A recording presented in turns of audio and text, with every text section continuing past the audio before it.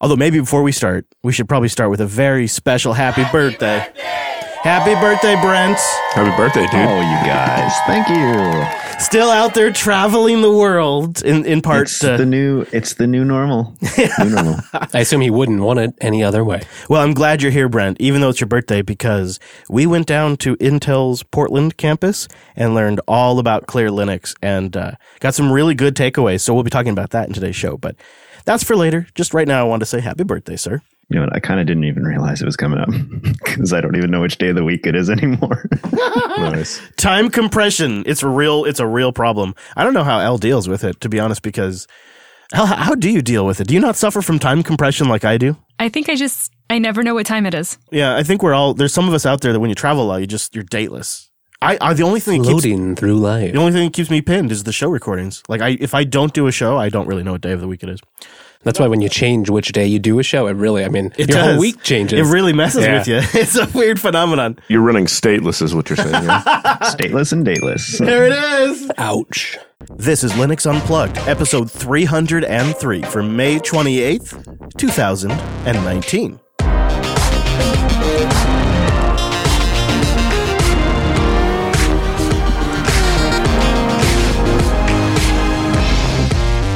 Hello there, and welcome into your weekly Linux talk show. My name is Chris. My name is Wes. Hello, Mr. Payne. How are you feeling? Jet-lagged at all today? I think finally I'm back to normal. You actually look good. Thank you. You do look good. I'm ready to do Linux Unplugged again. It was a pain to be away last week, but you guys did a great job. Special thanks to my pal Brent. Somebody has to go to Spain.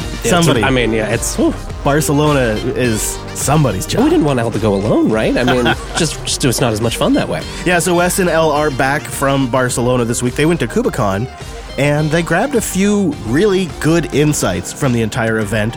We'll share those with you. And Brent and I are back from our trip to Clear Linux in Portland, Intel's campus. We'll tell you all about that. There's a ton of stuff to get into. But before we can do any of the community news and our own legit form of journalism, I want to say time-appropriate greetings, virtual lug. Hello, Mumbles! Hello. Hello. Hello. And I do believe, rumor has it, we also have Alex L. and she's here too. Hey, guys. Hey, what's up? What up? Oh, you know, doing a podcast. How you doing, Alex? How are you doing? Oh, it's 98 here today. I am melting. It's too hot. It's too hot. Well, geez, hope your equipment doesn't fall apart.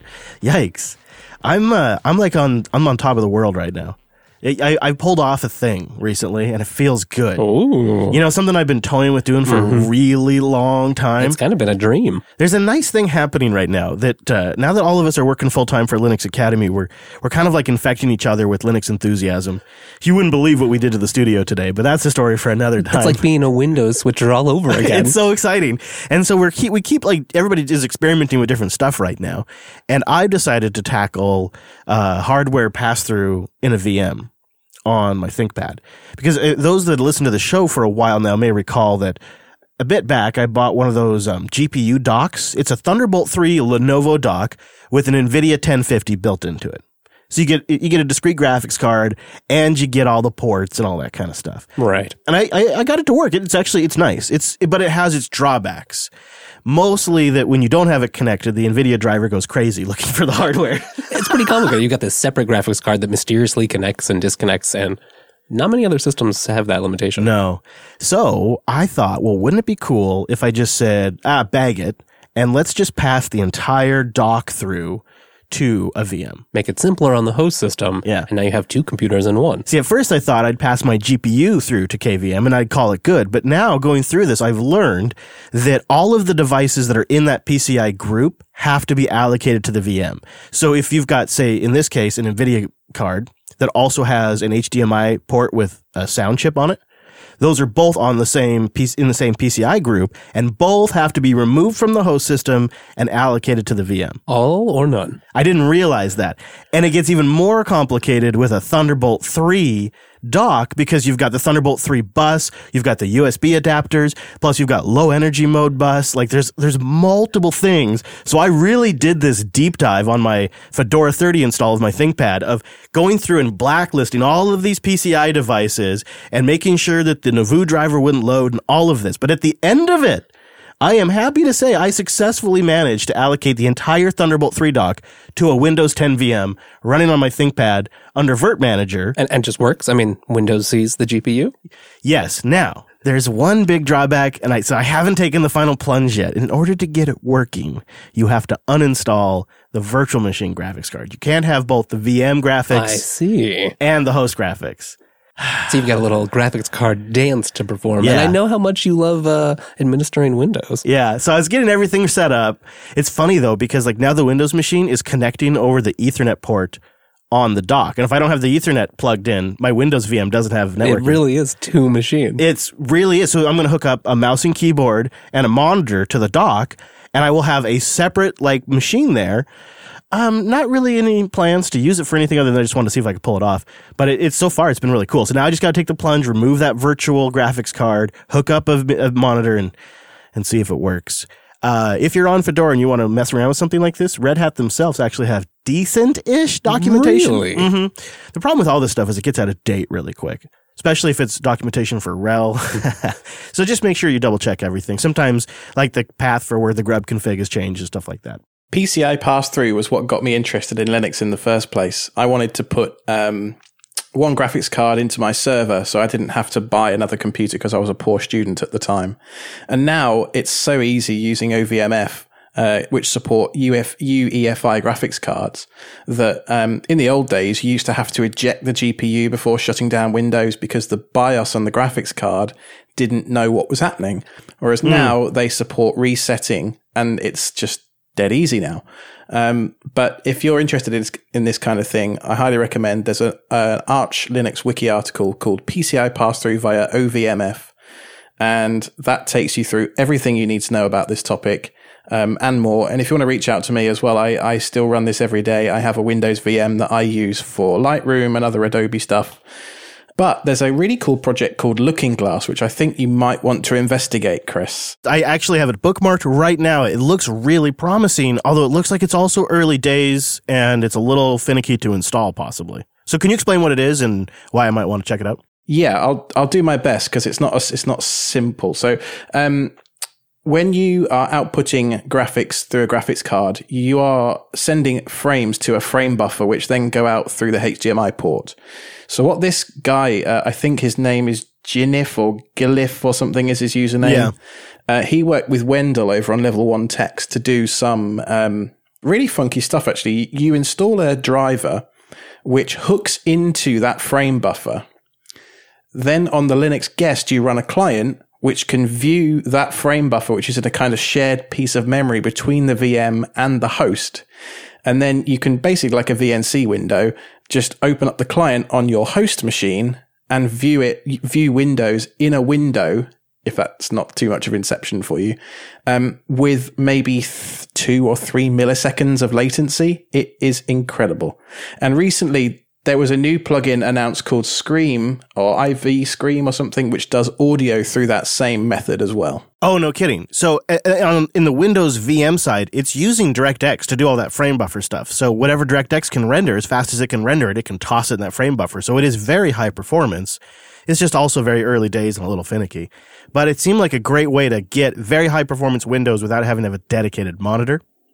Which is what they were going for. Mm. It's a really interesting kind of journey I ended up on because I think long term it might be how I try to solve this issue for my son if he ever gets in a position where he really wants Windows 10. And I want to say thank you because I got a couple of audience members who submitted me part systems from PC Part Picker. That's great. Just a nice little build you can put together. It's a couple of really nice ones, including a nice little small one that uses a case that Linus Tech Tips just featured.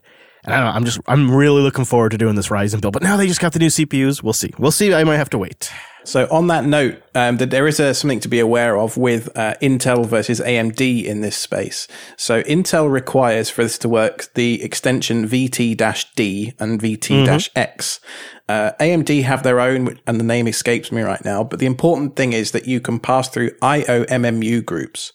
Right, and that's the important thing you want to look for in any motherboard, and it can vary down to the exact BIOS version on that motherboard. So sometimes the only way to be sure it's actually going to work is to buy the product and try it out. So buy it from Amazon because you can send it back if it doesn't work.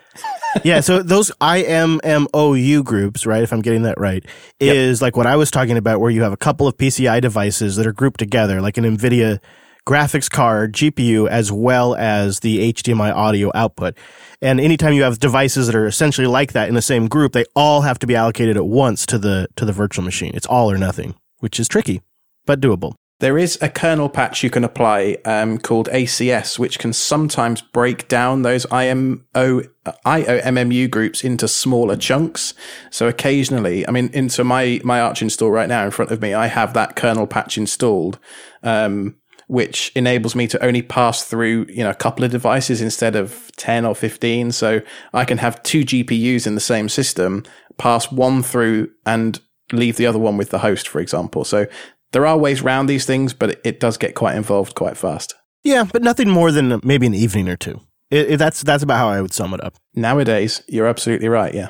That's nice. I mean, not super simple, but something someone looking for a project could easily handle. And then once you have it done, you essentially have 2 computers out of one. And what I'm really trying to get out of this, I was telling you this yesterday, is I kind of feel like I'm done repartitioning my disk for a while. I've got a really solid base install on that Fedora 30 on that ThinkPad. I may have to repave just to be compatible with the studio machines, but right now Fedora 30 is working so good.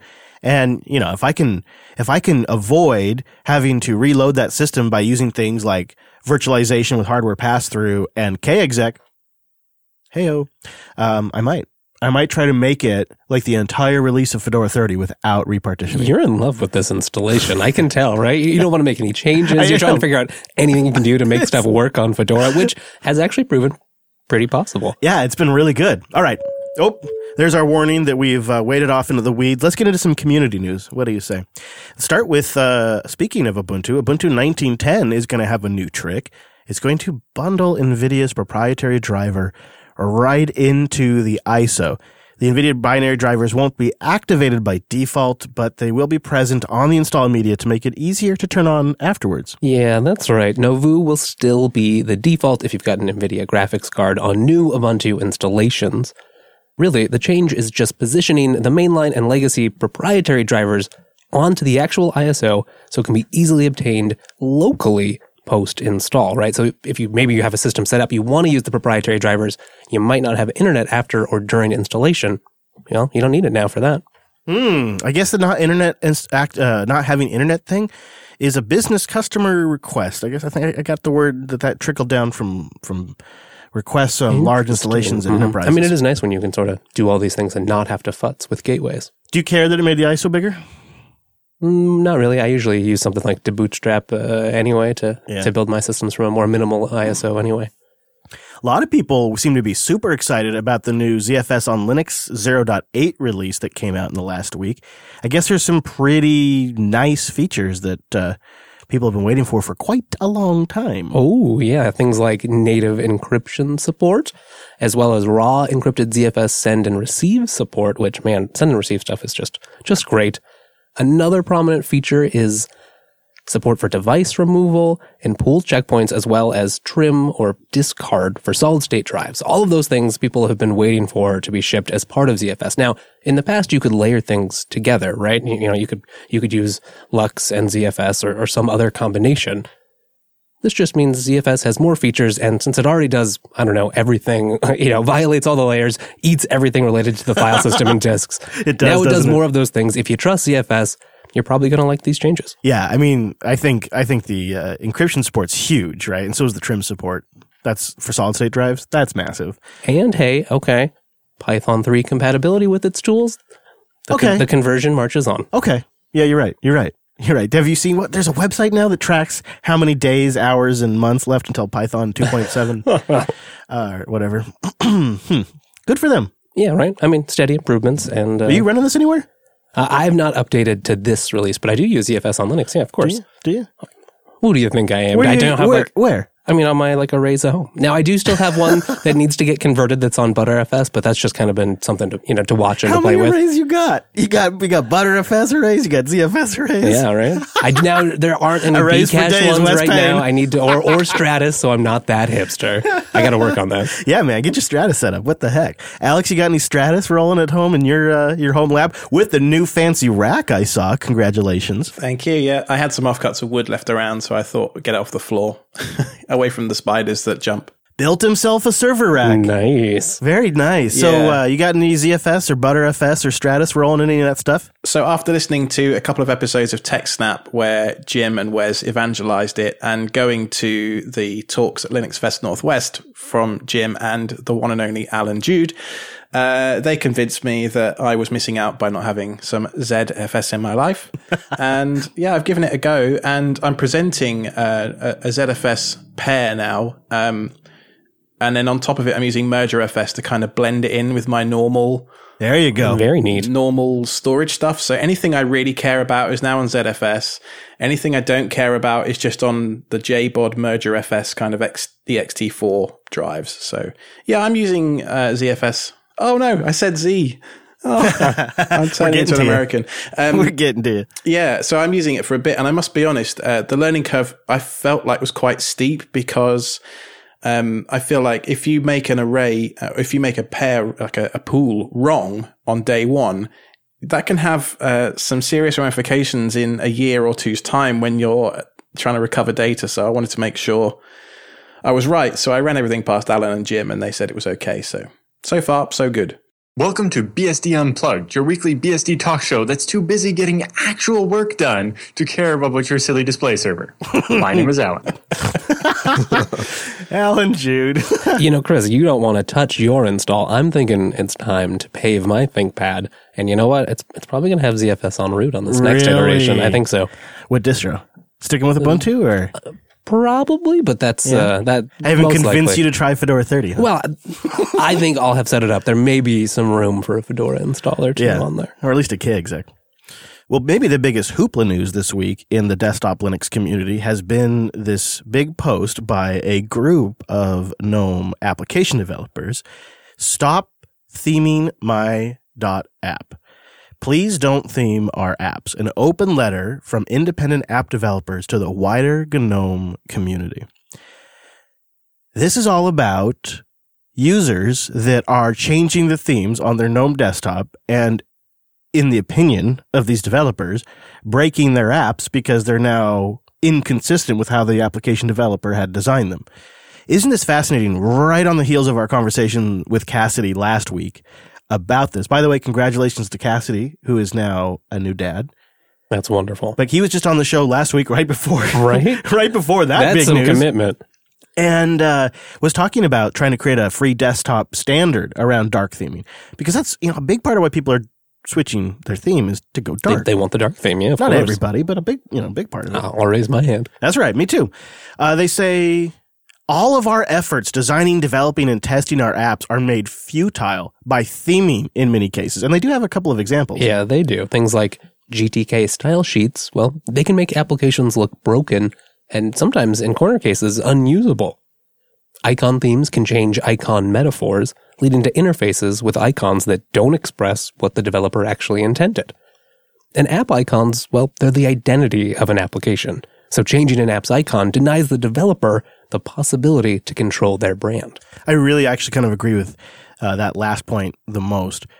I think that is true. And I think at the user individual level, the offense is mild, but it's a much bigger deal when you have a large distribution that does it, because by default out of the box, it's changed for the users. It's interesting. I'm not sure. At some point, like there was a section of open source, maybe just free, I don't know, open source software that I don't know that in the past we would say had a brand, right? I mean, if it's some code in a repository, but now things are thought of as apps, right? We're using those terms and they have brands. Everything has a brand now. Mm-hmm. And of course, I mean, right, there's trademarked art and logos and there is a brand, but essentially we're taking that more seriously, and maybe there's older schools of thoughts about how open source software is shipped. It is it does seem to be a confliction of those two things, doesn't it? You're right. We now live in a world where people want Thunderbird and GIMP to look like Thunderbird and GIMP. And developers want to be able to ship an application expecting a style sheet to look a certain way.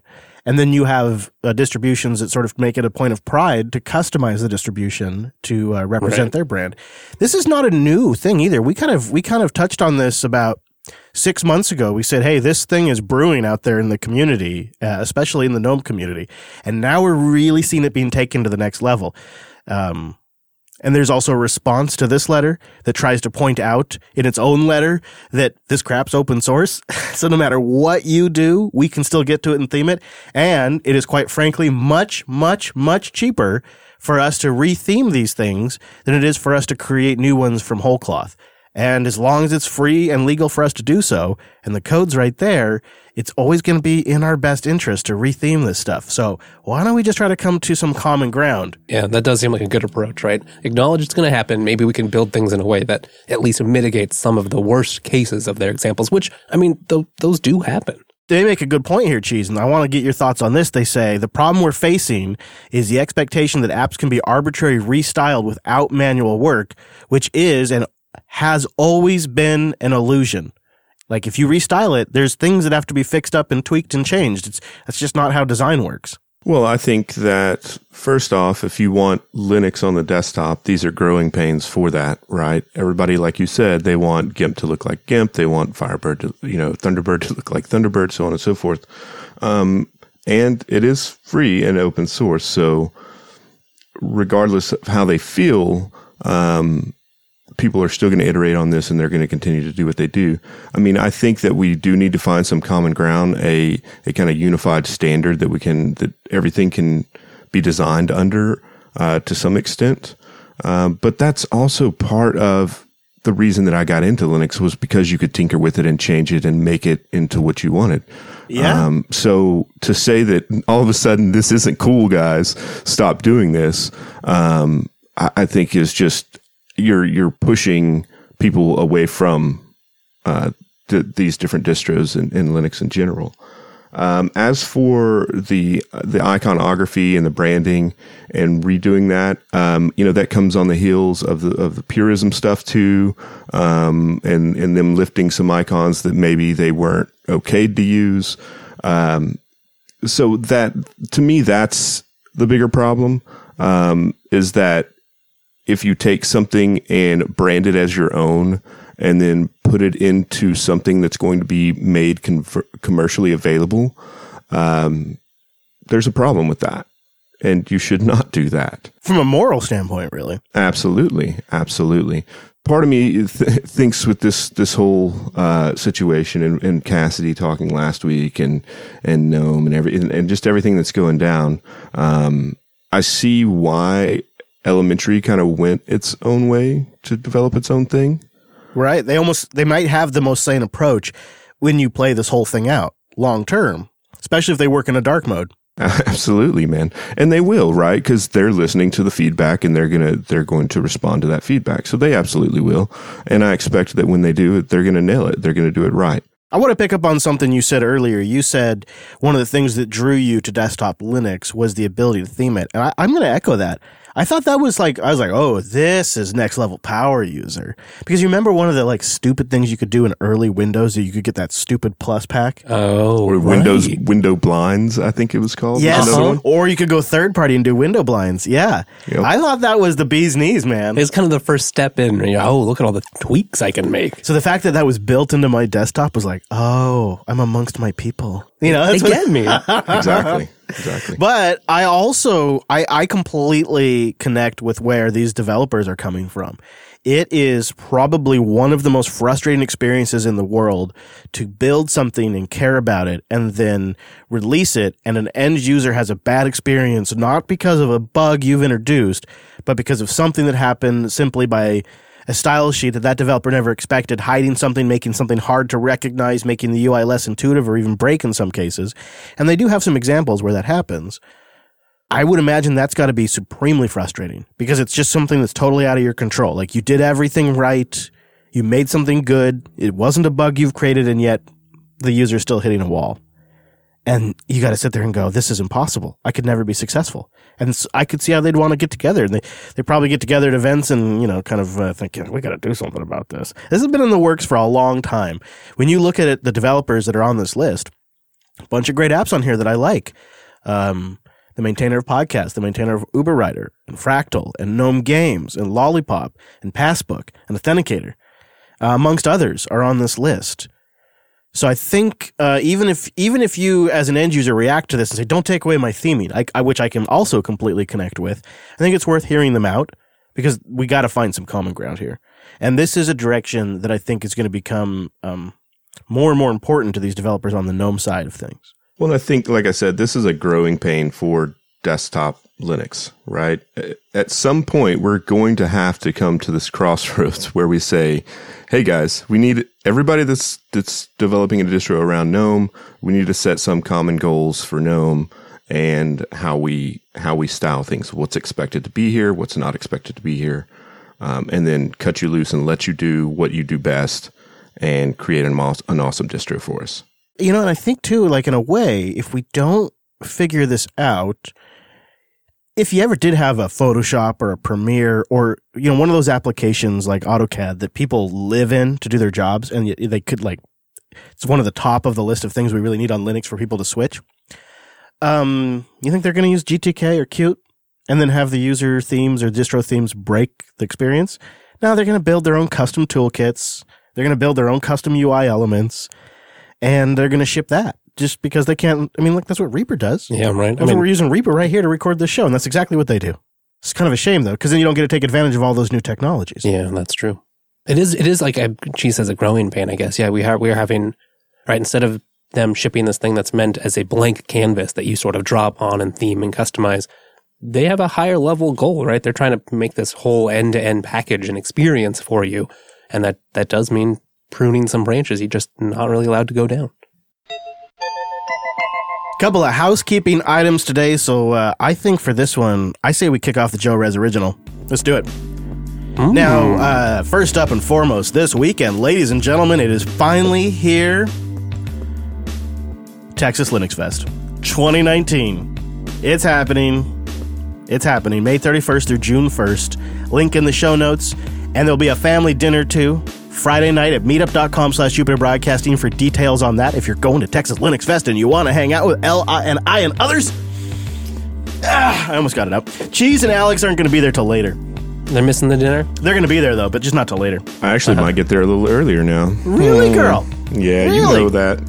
I did not know that, actually. That's great. Well, you do now. That's great. Because otherwise, Ellen and I were just going to totally talk trash about you the entire time. It might still happen, but...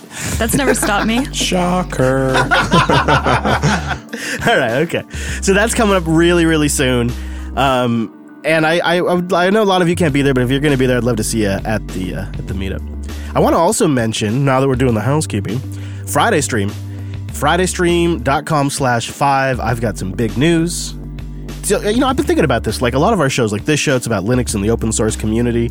Oh, that's what it's about. Okay. Linux action news, same thing. You got but this show, the Friday stream, it's really about us. It's just totally a selfish show. It's really about the people that make these shows possible. Fair warning. Their stories, and some of the stories we're interested in that don't fit in other shows. Ways to express the stuff we are interested in. We did talk about some SpaceX stuff in that one. Yeah, why do you talk about all the space stuff when I'm not on? I know. Yeah, you got to come on the next one, actually. Because there's a problem that came up in the show that only Wes Payne can solve. Uh-oh. Yeah, that's how Brendan and I ended up going to Portland. In the Friday stream, we were chatting about it. And in this last one, I'm sharing some life. The wife joins, and we share some big news. FridayStream.com/5. Yeah, things happen on Fridays. You got to watch it. Also, speaking of things happening, we should mention Linux Academy just did a bunch of new content updates and just recently pushed out 26 new hands-on labs with a new interface and a lot more. 26? No better way to learn than actually doing. And a great example of this is if you just finally want to completely wrap your head around SE Linux, a hands-on lab is such a great way. There's probably no other way to get it, right? Yeah. Also, the community edition will begin its June rotation soon. So if you're not a community member at Linux Academy, which is the free account where L maintains a fresh rotation, go sign up over there. And we'll have a link to the Linux Academy weekly update, which has some information about the new UI stuff and the new labs. Go check out the YouTube channel, Linux Academy Com on YouTube. Some good stuff in there. Also, speaking of the community edition, the mobile app has that now too. So you can get in on that stuff. There you go. That right there, ladies and gentlemen. That is the housekeeping, as I have it at least. Did I miss anything? I think you got it all. Perfect. Thank you. 10 out of 10. Thank you. Big shout out to Alex over there for working on that UI, UX stuff, man. Yes, It's it killing looks it. good. It does. I know. They got a good team over there. So we have been doing some legit, straight up journalism. I feel so proud of us as like a team right now because we are covering multiple events across the world at the same time. And I don't know, man. It's just like big time. You know, it's something we could never have done on our own. And now as part of a large organization, I just feel like we can crush some of these things. And so, Elle had an opportunity to go to KubeCon, and she decided she would bring Wes Payne. Drug me alone. So it was a great event because I got to hang out with, 7,000 of my closest friends. And the keynote was really focused on the concept of diversity. Well, the keynote on the first day, there were lots of keynotes. And they really did a lot to promote the diversity that was going on for not only the projects, but the contributors behind the work. That's great to hear. Well, let's fast forward to, I believe it's Friday. Wes Payne wakes up and takes us on a stroll to the keynote. This is obviously a huge year for Kubernetes and the Cloud Native Computing Foundation. The estimates I've heard is that there's 7,700 attendees this year. And keep in mind, Kubernetes didn't get a 1.0 until 2014. And I know, we keep calling this KubeCon, but really, it's KubeCon and the Cloud Native Computing Foundation convention, because that's a big part of it. Sure, Kubernetes is the platform, but the Cloud Native family of tools and open source utilities, they tie this all together. And that's a lot of what people are here to talk about today. Yes, you're probably running Kubernetes, but maybe you're just running FluentD. I've also been very pleased to note that while there are plenty of business, marketing, sales, and the usual assortment of team members, there are a lot of engineers here. You can tell, you walk up to any of the booths in the sponsor showcase, or you just look around at the clothes people are wearing and the name tags, and you can tell the people that are here. Sure, there's operators and sysadmins, but primarily it's application developers. These are people who are using Kubernetes, end users excited about the possibilities of this platform. And that's a big difference when you compare it to something like the Open Infrastructure Summit and the OpenStack community, which is a lot more focused on the people running the software and not the people targeting the software. All right, now I'm going to play a couple of moments from that keynote that Mr. Wes Payne was hustling to from his hotel. So yes, Kubernetes in 2019, don't stop believing. So let me set this talk. So there's been 31,000 contributors to Kubernetes.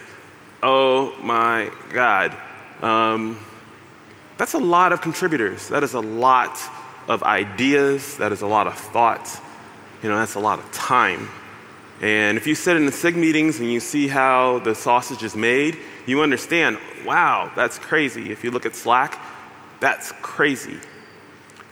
There's been 164,000 commits.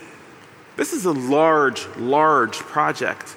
Brian is a VMware senior software engineer, and he makes one other point that I want to play before we circle back to this that I thought was very interesting that I want to get Wes's take on. Kubernetes is a cloud-native platform for building platforms. Sounds weird. A lot of people don't think about it that way. Kubernetes is not the end. It's not a product. We don't, unless you're a cloud or a vendor, you don't get anything from selling Kubernetes. The real power of Kubernetes is what it allows you to build. And that's how I want us to think about it. Kubernetes is a cloud-native platform for building platforms. And then this was Wes's thoughts right after that keynote, which we'll pick up from. That wraps up the keynote for the day, the last and final day of KubeCon EU 2019. I think the theme of Don't Stop Believing is very much on point, because there's something of a tacit acknowledgement here. It's an undercurrent, buried a bit below the hype. There's a lot of companies here, and a lot of them are using and working with Kubernetes. But there's an open question of how much of this is production. I think by and large, most of what people are doing is still in the exploratory stage. And we saw that, as Ryan mentioned in the keynote. Kubernetes didn't graduate as a CNCF project until about a year ago, March 2018. And that was the date when they started to say to the world, look, Kubernetes might be ready for you. It's one thing if you're a developer or an advocate or someone at the forefront who really does have the largest problems. Maybe you're someone like Amazon or Microsoft or Google. Okay, maybe you need to develop that. It's very different if you're trying to just use this platform or platform for a platform, as they said, to develop things. So Don't Stop Believing is a call to action, a call to continue to action. Many companies have begun the journey to Kubernetes. And while there's still many problems left, right? I mean, stateful applications, from Brian's point of view, are still something of a maybe. But you can see the momentum. I mean, 7,000 attendees here, engineers, business leaders, everyone. And there is an embrace of this common tooling. Kubernetes, all of the Cloud Native Computing Foundation's projects. The theme is that instead of hiding away in data centers, because we're all using the cloud, because we all have very similar goals, there's this democratization, standardization of the base layer of computing. Whether you're on a cloud provider or doing a little more work and rolling your own hybrid or on-prem solution, these tools are all designed not as full products, but as components of a solution so that you, a vendor, a consultant, your engineers can work together to take these components and build your own custom solution, but at the same time, leaving a robust upstream path, a way that, regardless of what company you work on, there's a community. There's a community of engineers all working on the same stuff because these tools are a common business goal. It's a common business platform, too. So, Elle, I'm curious, since you were at DockerCon and you said it almost felt like Docker was in the shadow of Kubernetes. Now that you've gone to KubeCon, is this the common platform? Did you get like the other part of that picture? You know, I think that it's definitely going to be when the worlds collide kind of concept, because I walk in and I start seeing people from the Docker community from day one. Like, there is so many of the contributors of actual Docker, Inc. staff there. They had a booth there.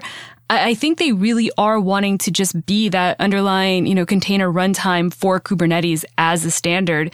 I'm thinking that's where they're going to hedge their bet. Like, that's just my opinion. I didn't have anyone confirm it, but that's really what it feels like. That seems like if I was going to put money, like if we could bet on this kind of stuff. Next time. Yeah, like we should come up with something. Overall impressions, Elle, of the sort of, not just the size of the conference, because it sounds like it was huge, but just comparison to other industry events and the things that they tried to cover. What was your takeaway in that regard? I come in from more of the community architect mindset of how are we going to build the community? How are we going to get the contributors? And one thing I just kept talking to Wes about is how distant this conference feels compared to others. When I would go to Open Infrastructure, at the time OpenStack Summit, there were a lot of user groups that meet. There are established dinners, established times to go in and talk about contributing to the project. And it really is about building up and fostering that contributor groundwork so people want to spend the time helping this project grow. I didn't really feel that at the Kubernetes conference. I just really felt that it was more vendor targeted, more trying to sell, more trying to get the name out there. The keynotes were great with a message, but I didn't feel there was any follow through. I think if you were to attend and you're one person in 7,000, it would be easy just to get lost in the bunch and not really get your money's worth or find out how to become a contributor or a part of the community. It did seem like they made some efforts, like there was a mental health in tech talk, it sounded like. That's something, but not quite connecting with what you're talking about. It was more like, here's some information, take it in, but then what? It's like handing somebody, a deck of cards, but not really showing them what to do with it. Where I felt that, DockerCon with their hallway tracks and, like I've already talked about OpenStack, really kind of give you the tools and then say, okay, go over there and we'll teach you what you're going to do next. Is that your impression too, Wes? Yeah, I mean, it seemed like they were talking the right talk. They had the right intentions, perhaps. They want to find ways to have more contributors or find users and turn them into contributors, but it's not very fleshed out yet. So unless you already have enough motivation that maybe you're using one of these tools at work, so you're familiar and you started, sending pull requests, that sort of person, I'm sure could make their way. But if you're just an interested party coming in, you would feel pretty disconnected. Can we talk for a second about that message of don't stop believing? Seems like they sort of hit on that a couple of times. Like that was the key part of the keynote. So yes, Kubernetes in 2019, don't stop believing. What's that about? Why drive that message home? Well, there's just been a lot of change, and it's not that old of a project. So you're just now seeing things like financial firms or telcos or large scientific institutions moving over to Kubernetes.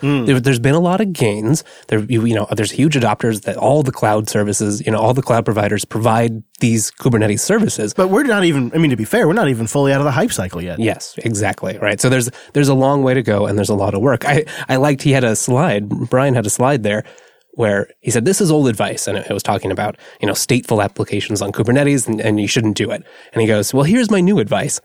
Slide is replaced just with the word maybe. And so it's not there, right? Like Kubernetes isn't finished. It's not some ultimate solution, but there's, along with Kubernetes and the whole suite of cloud native applications, they're all communally building blocks they can further their businesses with. And I think that's been a lot of it is leaving, so we saw the merger of two projects, Open Census and Open Tracing. They've become Open Telemetry.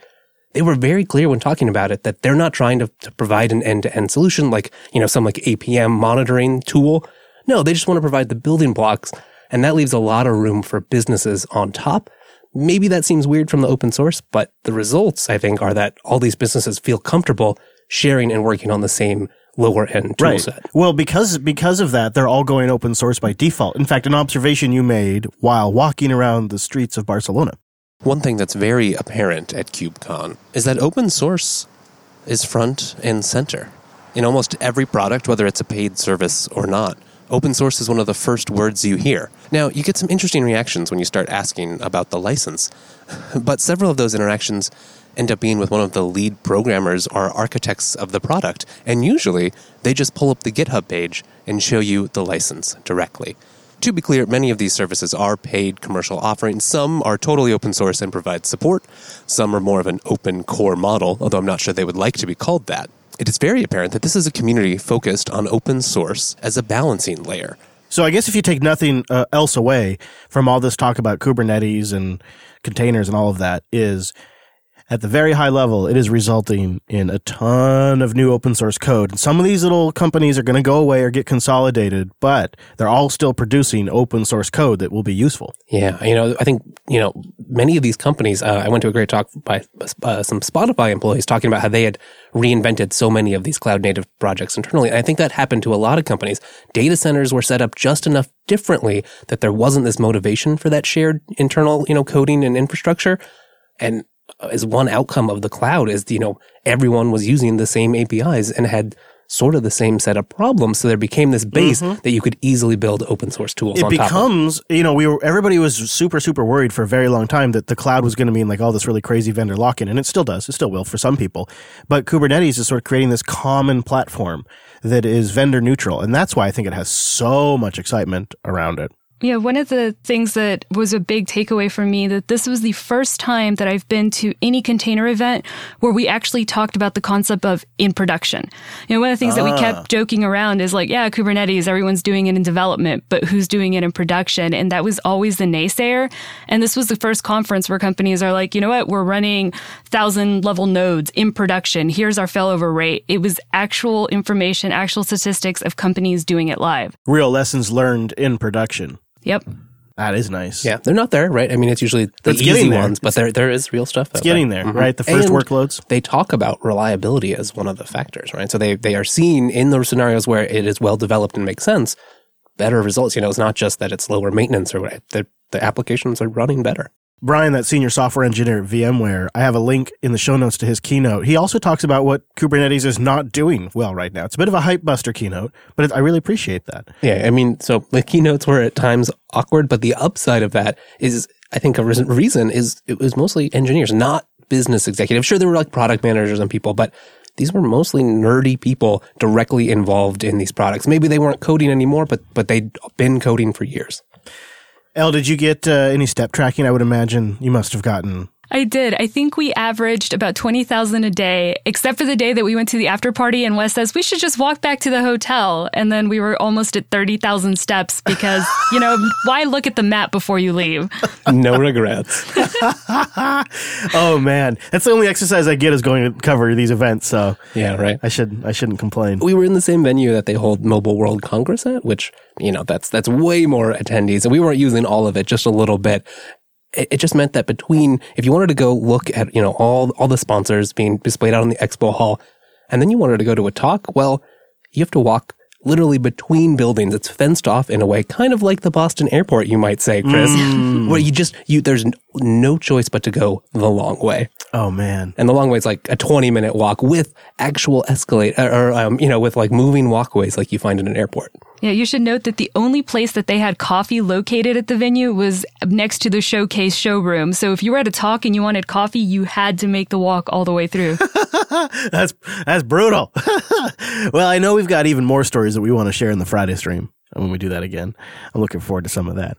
And I got a couple of things I think I might ask you in the post show. Ooh. We should probably keep going. Any other thoughts, Elle, before we wrap up? I think that we are going to see bigger things coming out of Kubernetes. I almost hate to say that because I did want to be a person that say, it's all hype, but I'm really changing my mind on that and really seeing what it can do for businesses. So that I work day in, day out with OpenShift, which is the Red Hat version of Kubernetes, if you like.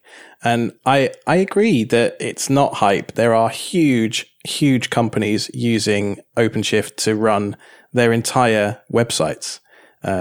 Shipping millions of parcels every day. There are huge businesses using it, so it's not just hype.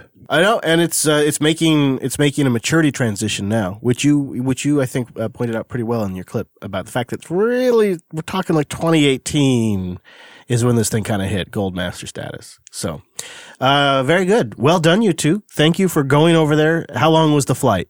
I mean, pretty long. I think I set the record getting back from leaving my hotel door to my apartment in Seattle, 23 hours. I thought Elle would have set the record back since she had all those delays. He beat me by 1 hour. Oh my God, you guys. Nearly 24 hours of traveling. The way there was pretty smooth for me. I got a little layover in Heathrow and then just a short little hop to Spain, but the way back was a bit more complicated. Next year, why don't you consider sending somebody from the JB crew you've already got in Europe, save the bodies. I think maybe they wanted to go, but I'm not sure. Oh, maybe. I'm even more impressed that TechSnap went out then. That's really something. Well, glad you guys are back and glad that the jet lag is beginning to fade. I did not have to go as far for my event. I was lucky enough to notice that the folks at Intel had launched a meetup to explain what they're doing with Clear Linux, and I was all about it. I felt like I had not really been able to wrap my head around Clear Linux, and this was an opportunity to finally write that. Well, Intel Campus number 2 for me this time at the Hawthorne Farm campus. And it's just outside of Portland, Oregon, and they had an event all about Clear Linux with an architecture overview and then some demonstrations. And now they're actually doing a hands-on lab right now. They just also gave out dinner. And I wanted to step outside with Brent and kind of share our thoughts about the presentation, what they're kind of offering. Yeah, well, first, I think showing up to the campus was really special. It was really neat. The people were really nice here. Going into the actual auditorium to take in the presentation, for me being pretty visual, I thought, okay, there's, maybe like 60 people in attendance or so. I think the meetup page at 63 or so. But I felt, at least initially, it's quite technical right away. Really technical, and the people that were talking obviously knew some of what they were talking about, and with the focus on basically the update mechanism and security were what I saw as the overarching theme, really. Some concepts that they're doing sounds really great to me. I think a lot of distributions can put some of what they're talking about in play. But in other parts, I was a little underwhelmed. Like they were fumbling a little bit in answering some of the questions from the crowd. So I just wondered, they've been working on this, for 4 or 5 years now? And I just wondered why the push all of a sudden to push it out and wondered maybe it needs a bit more polish. But overall, I was impressed. So that's an interesting thing you picked up on there. So I asked about that. I said, why the push now? And the answer essentially came down to, for the last 2 years, we've really been cranking to make this thing good, and now we think we've gotten there. And so this is the first of what's going to be a quarterly kind of event that they're going to hold to tell people about Clear Linux and do demonstrations. And they're refining it with this one. I mean, well, not even refining it. It's really 1.0, this whole thing. It's the first time some of these people have ever talked in front of people before. And so, sometimes they couldn't answer like the stateless question. They had a hard time explaining how Clear Linux did stateless versus other distributions. And then after some back and forth in the conversation, people were able to kind of grok that essentially to Clear Linux, stateless means you can install the application and not have to configure its state. It's ready to go. Nothing has to be in /etc at all. And you could delete /etc and the applications will still start and run. That's what their version of stateless is. But that's not everybody's definition of stateless. And they didn't come out with a clear answer to that right away. And I think that's what you picked up on was one of those instances. And that is them working this out. But that message of we've been really working at this thing for 2 years, and now we're just going to start talking about it like crazy. Like, they're ramping up a whole messaging program around this. I think she said next month, I talked to Chris, she's one of their head open source community organizers, and she said that they're doing essentially this same presentation with this same crew, but they're going to take another crack at it in California next month. I think maybe their strength is iteration. If you saw the version numbers on ClearOS, they're pretty high. They're very high. So maybe that's one of their strengths. I mean, a lot of these people are really technical, so iteration is a good way to push forward, right? So maybe this presentation, it's a first go. They're here. They're doing it smaller group. Maybe in California, they're going to have a bigger group, some practice and things like that. So maybe it's a good approach. Yeah, I'd be curious to circle back to this in a quarter and see what the presentation's like and see what they're talking about. And, I'll say this. I learned a few things in the presentation that I didn't quite understand before about how they control versions, about how the updates, how bundles work. Like, that was pretty good to wrap my head around. And I think it makes it worth the trip down here alone. But then to get the bigger picture where Intel's going with this, they're clearly trying to build something for the entire stack. So you have an OS that's optimized for your containers. You have an OS that's optimized for machine learning. You have OSs that are optimized for developer workstations, because their whole approach is you can use them as upstream and then bundle up and mix your own software in and make it your own distribution with them as sort of a authoritative upstream. It could be a compelling sell to some enterprises. So we'll see how they do. I'm glad we made it. Are you glad you came down here? I'm definitely glad. I mean, it's been great to be more part of the community, and having someone like Intel pushing something out, of course we're going to have to be here and cover it. I'm really glad we made it. And like I said, I got an opportunity to better understand a couple of aspects of Clear Linux. And I thought maybe I'd share a few of those insights with you. The thing I didn't really understand before was bundles. So I grabbed a little audio, the entire presentation, where the recording, the audio is actually much, much worse than what I'm about to play. Wow. It's like done over a phone line. So it's quite bad. But I have the link to a video version and a link to the slides if you want to know more and if you want to see the slides to this guy's presentation. But here's a little tiny bit about what bundles are in Clear Linux. So the idea behind bundles is to simplify discovery, installation of the software that you need to satisfy certain use cases. If you're familiar with the set of bundles that Fluence provides, right now there's around 900 or so. A lot of them, especially the ones that have been around for a long time, are very use case focused. Some of them are providing, interpreters for various languages like Python 2, Python 3, etc. But others are a bit more use case focused, like application server, cloud control, some of the ones that are shown in the diagram on the right.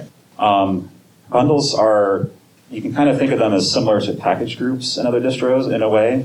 And they can be more work case specific. They can have a wider range of applications. Some of them are fairly complicated. And another aspect about packaging on Clear Linux that is unique to Clear Linux is when they resolve dependencies. It's not when you install a package.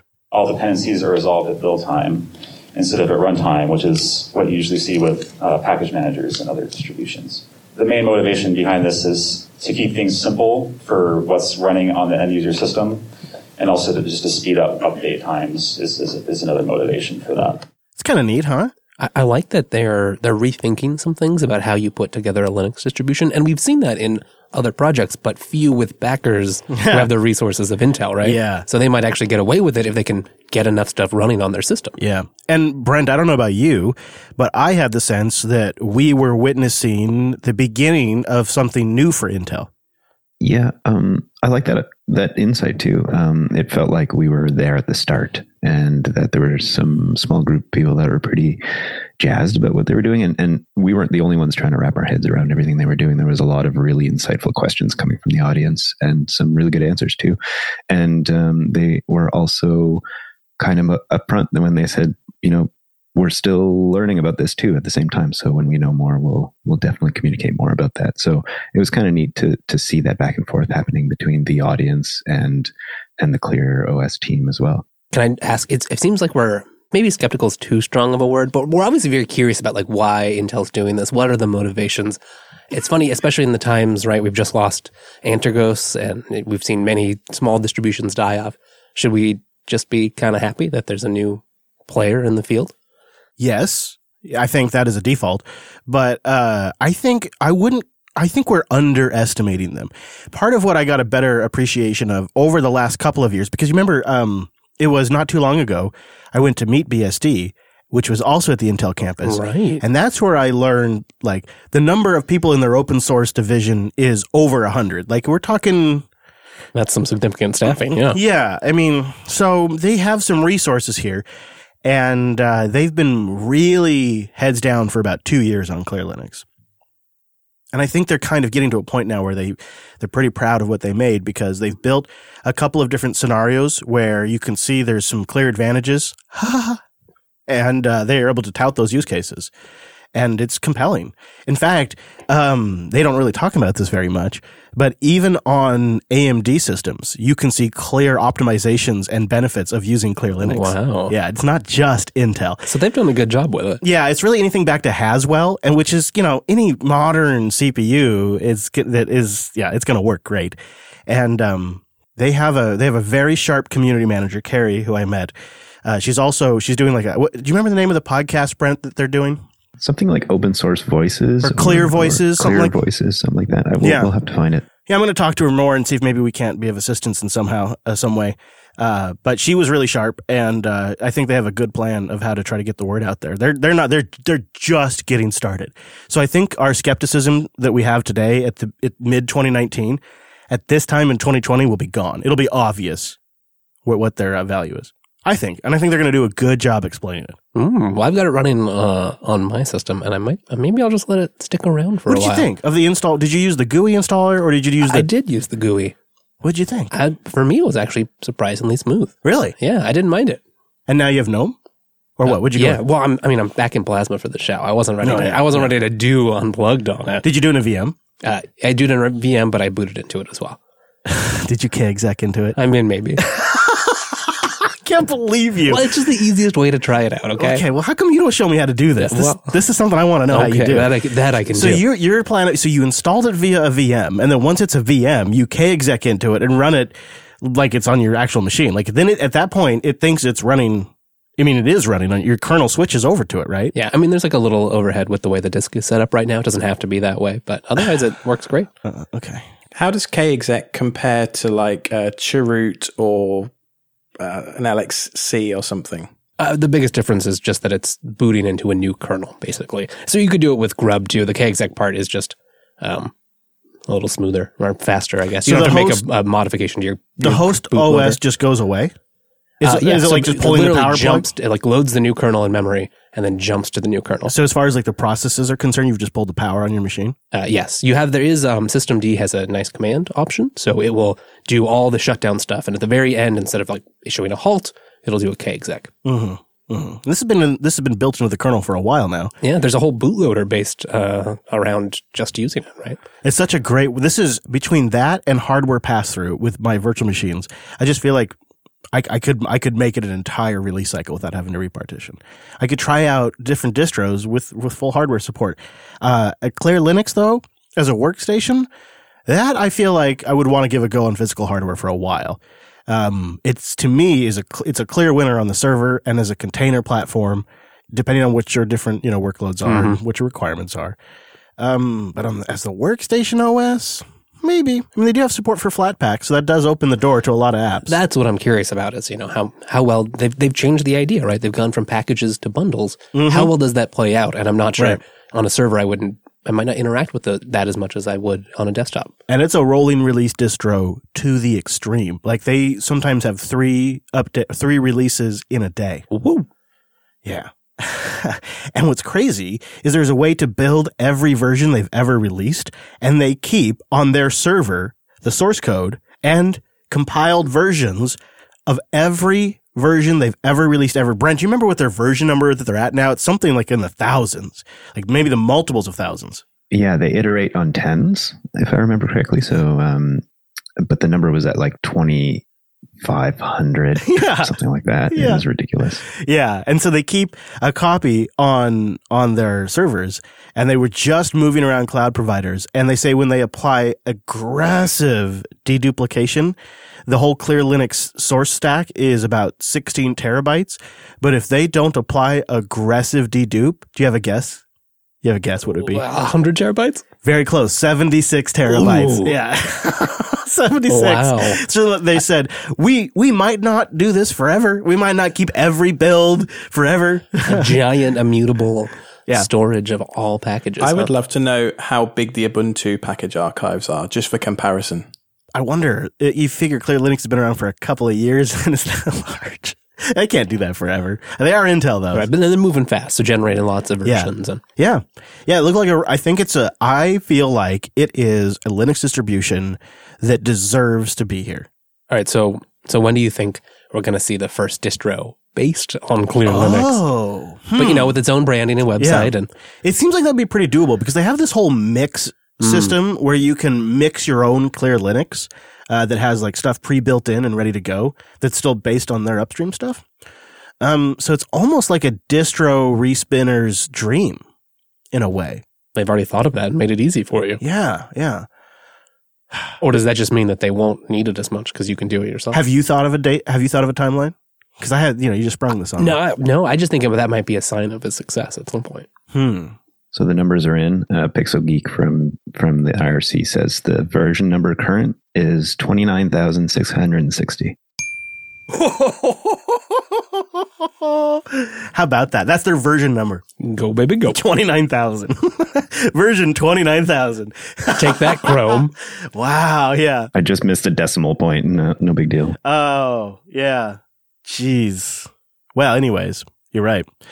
Anyways, it was a cool insight, and I feel like I understand them a lot better now. And I'm kind of rooting for them. Are they going to do more of these events? Yeah, frequently. In fact, I think next month they have one in California or something like that, and then they're going to try to do one. I think they're at the campus like nearly every quarter. They're in Portland. Wow, so I may go back. Of outreach. Yeah, it is. They did a catered dinner too. Wow, first class. They really had a nice setup. You get there and it's structured beautifully. You start with a architecture overview that was really well presented by I believe his name was Patrick McCarty. And he did a great job of going through the overall architecture of it. Then you got a couple of use case demos. So they did some on-stage demos of how Clear Linux can be kind of handy. And they were legit demos. Then you break for dinner. And then you come back and it's hands-on. You set up Clear Linux. You go through some scenarios with the engineers in the room there. You can just bug them for any questions or tips. And and the Intel campus they have auditoriums. In fact, I encourage everyone to go check out the blog posts don't call it a blog. They're really articles. They're not blogs. They're articles for both Wes and Elle's trip to Barcelona and Brent and my trip to Portland. They're both beautifully visualized. What's the word I'm looking for? Come on, Wes, help me out. Great photos. You guys, did you take that photo of Elle? Yeah. That was a great photo. Yeah, that worked out really nicely. I mean, Elle, I'm working just saying, with a good subject too. That photo that Wes took of you would make like a good Twitter banner, It's a little scary because I never saw him take them. That's always the best ones. Those are always the best photos. Yeah, you're in your element. Yeah. So, and you can see me being a goof and in your element. A hint of some of my big news. Those are both posted. Brent wrote up the trip to Portland, and Elle wrote up the trip to KubeCon, and they're both posted now. They're in the show notes, But if you would like to just go over there, if you click on the little blog link, I don't know why they call it that because they're articles. Obviously. If you go to linuxunplugged.com/articles, then you'll see them and many others like my factory tour of System. Remember we went to System 76? That was a lot of fun. It's on there too. Great write-up, both of you, Elle and Brent. You guys. Thank you guys. Yeah. And Cheese's previous write-ups about Amazing. Linux Fest are on there, so go check that out. We don't talk about it very much, but this is an audio podcast, and there's some great visuals right there on the blog, so you can go check it out all over at linuxunplugged.com. And while you're over there, go to linuxunplugged.com/contact and send us your feedback. Of course, we've got this wonderful virtual lug, but not everybody can make it on at 2 p.m. We get it. It's a hard time. Tuesdays are work days. And 2 p.m. that's Pacific time. We're at the end of the world. Who's over in here. Pacific time, right? Yeah, so I totally get it. So let us know what you think. Go to linuxunplugged.com/contact and also linuxunplugged.reddit.com. We monitor both those and Telegram, jupiterbroadcasting.com/Telegram. Now, the show is live. I'll be doing it from Texas next week. Uh-oh. We'll see how that goes. Thanks so much for tuning in. See you back here next Tuesday.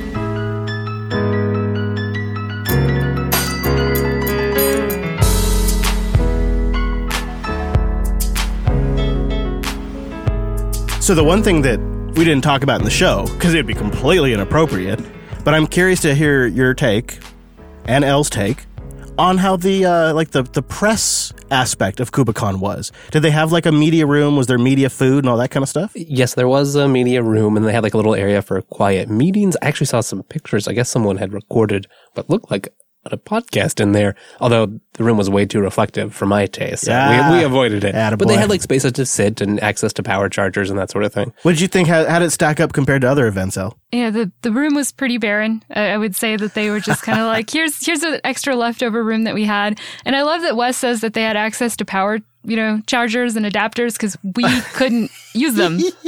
We forgot that not everyone runs the same way the U.S. does. Oh, I want to hear all about that. We got to tell that story in the Friday stream.